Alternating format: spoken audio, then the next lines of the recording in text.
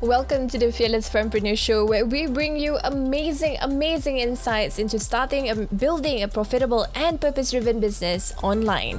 This is the place to be to learn about how you can turn your expertise into a profitable and purpose-driven business online. So join me and other amazing women entrepreneurs from all over the world as we talk about everything that is to be a fearless fempreneur. In the last episode, we talked about how you can start your business with little to no money, and all you have to do is start with whatever available resources that you have. Now, that previous episode was really lengthy, and we wanted to break this down to make it easy and palatable for you to understand. So, in the second part of how to build a business with little to no money, we are going to uncover two other strategies: fast cash strategies and product market fit. So let's dive in. So one of the fast cash strategies is to sell your offer or a portion of your offer at a lower rate. So this way you can bump it up for volume. Now, this is something that I am personally doing a couple of times this year as well, in order for us to have a little bit more cash coming into our business. Alright, so you can take a portion of your program and then bundle it up or sell it at a slightly lower price, say $27 instead of $270, or say $7 instead of $79, for example. So you can take maybe 10% of the portion of your program and then put it up for sale as a lower price point. Now, this way, you will be able to get an influx of cash, and that's the kind of things that we can do in order for us to raise capital for our business. So if you do something that's a little bit lower, say $20, it will be easier for them to make that decision. And once they jump onto the bandwagon to want to support you, they will then be able to, learn more about what is it that you have to offer, learn more about your higher ticket offer, even if you have them. And that's where the relationship gets nurtured.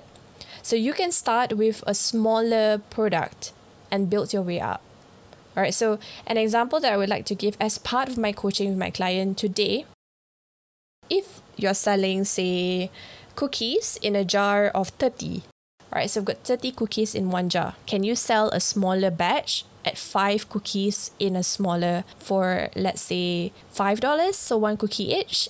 $1 per cookie, instead of selling it at like $39 per bottle or per jar? Well, that is something that you can do, then great. So you are going to sell what is called sample pack or sample size or taster packs or taster samples. This is what people normally do. Now, I was watching this really interesting documentary about how caviar was collected.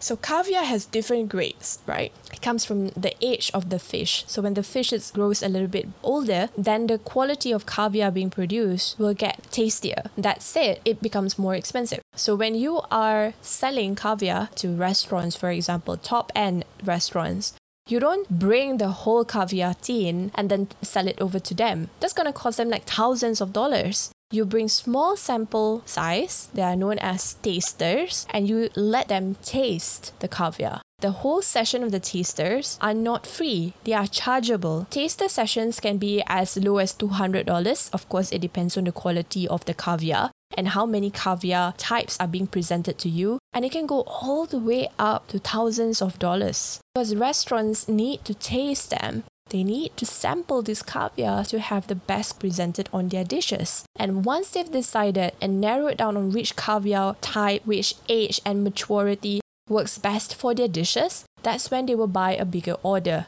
They will buy in kilos. And when they buy in kilos, we're not talking about thousands, we're talking about tens of thousands of dollars. So what is $200 tasting session compared to paying $10,000 just to taste that one type of caviar that you're actually looking at? So the same thing is true for your business as well, my friends. You can downsize, take a portion of it and just serve it to your customers at a lower price. This is especially good for customers who have been on the fence, or clients who have been on the fence about your service, about the products that you are offering, about the programs that you are doing. If they are concerned about all of those things, offer a smaller size. Sephora works the same way too. So if you shop a lot at Sephora, you know that they offer sample packs for you as well, for you to try out new cosmetics. So those samples that comes in bottles, you will have to pay for it. But those samples that comes in packets, that's the one that you actually get for free upon purchase. So you see, this model, it has been around for quite some time. Why aren't we using it in our business to raise capital, to raise a little bit more funds into our business? We can do this definitely into our business. No one's going to stop us from doing it for sure. We just have to be fearless enough to take that step forward and make it happen for us.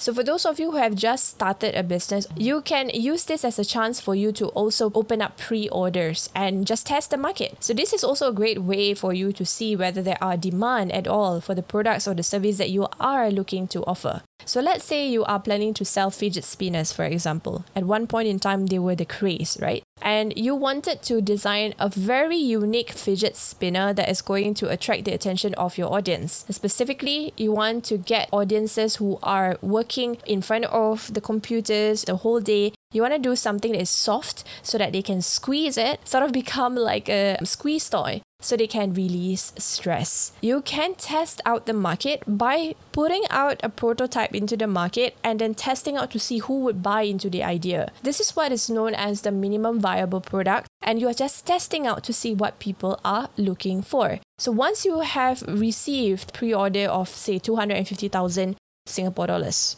that is a huge success because now you have what is known as product market fit. If you don't get started to try something out, even at a lower position, like doing a prototype, you're not going to be able to get any feedback coming from your audience. So it's super important for you to try anyway, even if you have no money. So when I was starting out Norio Creations, which was one of my first businesses, it is dealing with handmade stationery. My first prototype was just a college ruled folder. They are a little bit thick and they have ruled papers that are refillable. So I did that at the beginning stages of me starting out the business. I knew that the end goal was I wanted to create beautiful looking craft first handmade notebooks for my clients. And I started with that first because I started to just add value to something that was already available. That was what I did. And I started decorating the covers. I sold that off to my friends, more like I gave them away to just get feedback about what they think about it. Every single time when I give it away to them, of course, they're going to say like, wow, it's so beautiful, it's so amazing. Okay, I say of course is because it's not that I'm confident, but because it's free. So free things, usually people react that way. So I wait a while actually before I officially started the business itself. I wait a while because I wanted to see the wear and tear of what I have. So some of my friends who continuously use the planners and the binders that I've created for them, they said that about 3 months later, the glue started to get loose and it started to, come off from the covers that I designed. So that was when I started to improve the quality of the adhesive that I chose. That's one of the feedback that you can get when you start putting things out into the market. Now, from that process itself, it journeyed into me producing the actual covers myself, and also the inserts were designed in-house as well. And we bundled it up in a manner where you can customize from cover to cover. So the cover looks amazing, you can customize it. The contents also can be customizable. So let's say if you want to have an academic planner. So we are able to do that because it was customized. And that was our USP and unique selling proposition. Now, if you have listened into my previous episodes, you would know why this business didn't work out. And it was because of that handmade nature of my business. I didn't have the resources to grow into a factory, and I also didn't have the demand to scale it into a business that is more than that. So that's the reason why I stopped. It is still my dream to one day eventually build this again, but we'll see how it goes. All right? If you don't get started and testing it out, even at a sampler rate or even at a lower price point, even giving things away for free, you're not going to be able to get any feedback. You still want that minimum viable product that is being pushed out into the market to test and get feedback. So once you get those feedback, you can improve on your products and get a better version of it. So at the end of the day, once you've already firmed up and created the final version of your product, that's when you will feel very satisfied knowing that you have journeyed quite far from where you were originally to where you have become. That is product market fit. That is creating a minimum viable product that eventually becomes one that the market can accept.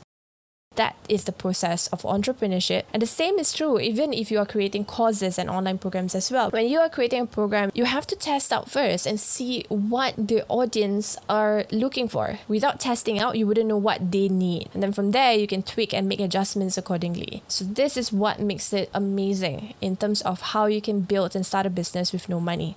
The question at the end of the day was how to start a business with no money. Number one, raise the capital with whatever available resources that you have. Look at your wardrobe, look at your tech gadgets, look at everything in your house and see what can you let go of. If you have purchased it using your money before, you have the right to sell it. But if you have purchased it using someone else's money, then you jolly well go and ask permission from that person before you start selling things off, alright? So if your husband bought you the jewelry, please ask him for permission first.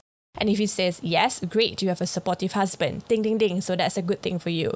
But if he says, no way, that's something that I know I purchased it for you on our wedding day. No way are you going to sell it off. Gotta respect that. Yeah, my friends. And make sure that you don't sell off something that is super valuable to him as well. So don't do that. Or don't ever do that. You only sell what's yours. Okay? So after you've done that, the second thing that you can look at is for you to just kickstart the journey by looking at your offers and taking maybe 10% of what is it that you're offering as the main offer and sell it off as what is known as a lower price point or low ticket offer. So sell it off, make some quick wins, and that's where you can get some influx of cash coming in. And then finally, at the end of the day, it's about building that minimum viable product. Just get started and put it out into the market. It doesn't have to be the perfect version, but put it out into the market because that's how you get to know and test out whether there's money in the business in the first place. These are the 3 things that I did personally when I was starting out my businesses. I've duplicated the same method again when I began Fempreneur Secrets, the same way. Sharing this with you, it is not something that is done overnight. It is not something that I plucked up from thin air. I've walked the walk and I've done the work, and that's why I can share with you that this is more than possible. Now, it might sound scary, ransacking your closet and wardrobe to find something valuable, but you have to do it if this is the purpose that you want in your business. Always return back to the purpose, why you are running the business in the first place. Don't give up hope. Don't give up at all. Okay, have faith that this is the process. Just trust the process and you will get through it.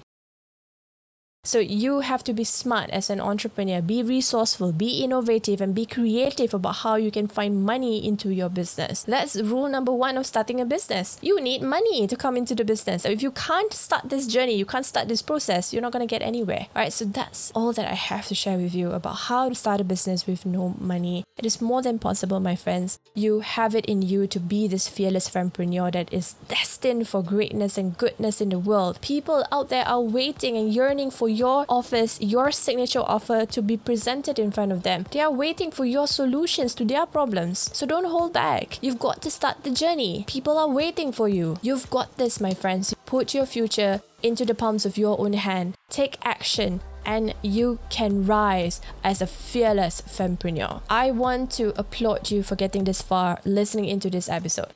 This is just the tip of the iceberg, my friends. There's really a lot more to go into the world of entrepreneurship and becoming this fearless fempreneur that you are destined to be. And if you are tired of wondering why no business you start could ever lead you to profits, that's because you have not found your truest fearless business potential. Join us in the 5-day Activate Your Fearless Business Potential Challenge, where you will discover your true business purpose in just 5 steps and uncover the 6 steps you need to launch a profitable business online. All you have to do is go on over to courses.fempreneursecrets.com/challenge and sign up today. So remember to keep learning. Keep believing in yourself because the world needs an inspiration just like you. Stay fearless.